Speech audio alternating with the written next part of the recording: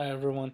So this week I'm continuing on my progress for the Chromebook challenge, whereas I will be using a Chromebook for 3 months. So this is week 4, and in week 4 for my progress, so far I've explored doing gaming.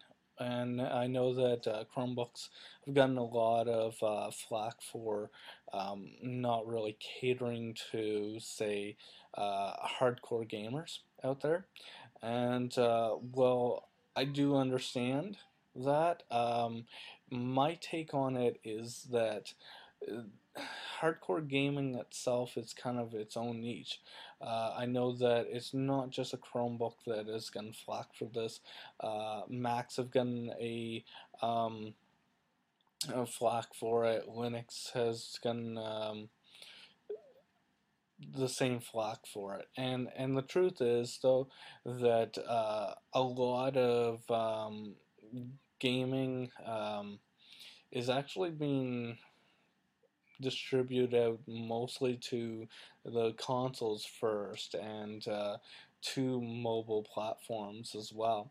And I believe that when you go into a video game store, what you're gonna find is that any PC titles, uh, you're only gonna see on average about 4 different titles per year that are even worth spending thousands of dollars to build these custom um, gaming PCs. So, and I call them gaming PCs because they're solely for gaming.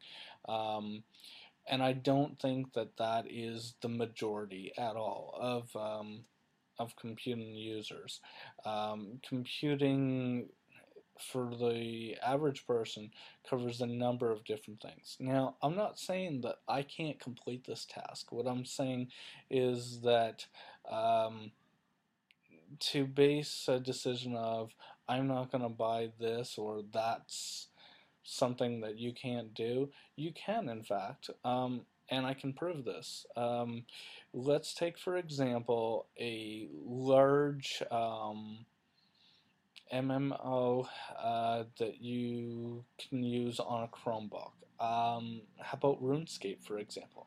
Now, it may not be Call of Duty, sure, but you can't argue with the number of people that do use it, that play it.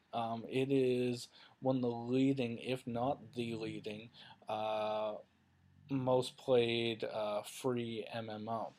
And the fact that you can play it on a Chromebook just says that multiple people can play a multiplayer game.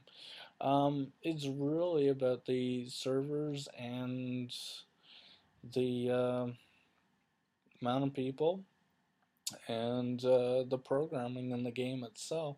So, as a developer, now I'm not going to say I'm a game developer by any means, but uh, as a developer, I understand that based on what you're programming for, that you can pretty much accomplish anything on any system. And almost any well-known and used system will support gaming of some sort in some way, even if it's a simple game. Um, Even if it's whether it's you build it in Java, whether you build it in Python, if whether you build it in Perl, whether you build it in any object-oriented scripting language, you are going to be able to build something. If you know how to program, you will be able to build. Even if you can script, even scripting languages, so you can build a game also in HTML. Is it the best game? No, it usually isn't. Are there addictive games that you can do? Is there more games?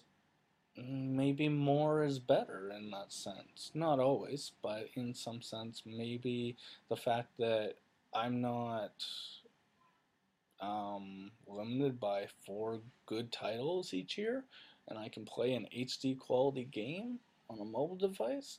I'm not saying that Angry Birds is for everyone. I'm just simply saying that um, I have basically an all-you-can-eat buffet of gaming titles, and yes, I guess I'm kind of a gamer in that sense, um, as opposed to, your high-priced steak.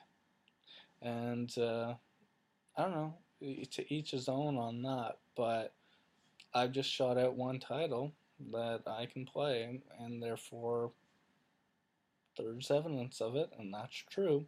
So therefore, I would say that I'm still winning this challenge. So, continue in for week 5 and the rest of my 12-week series on my progress, and we'll see.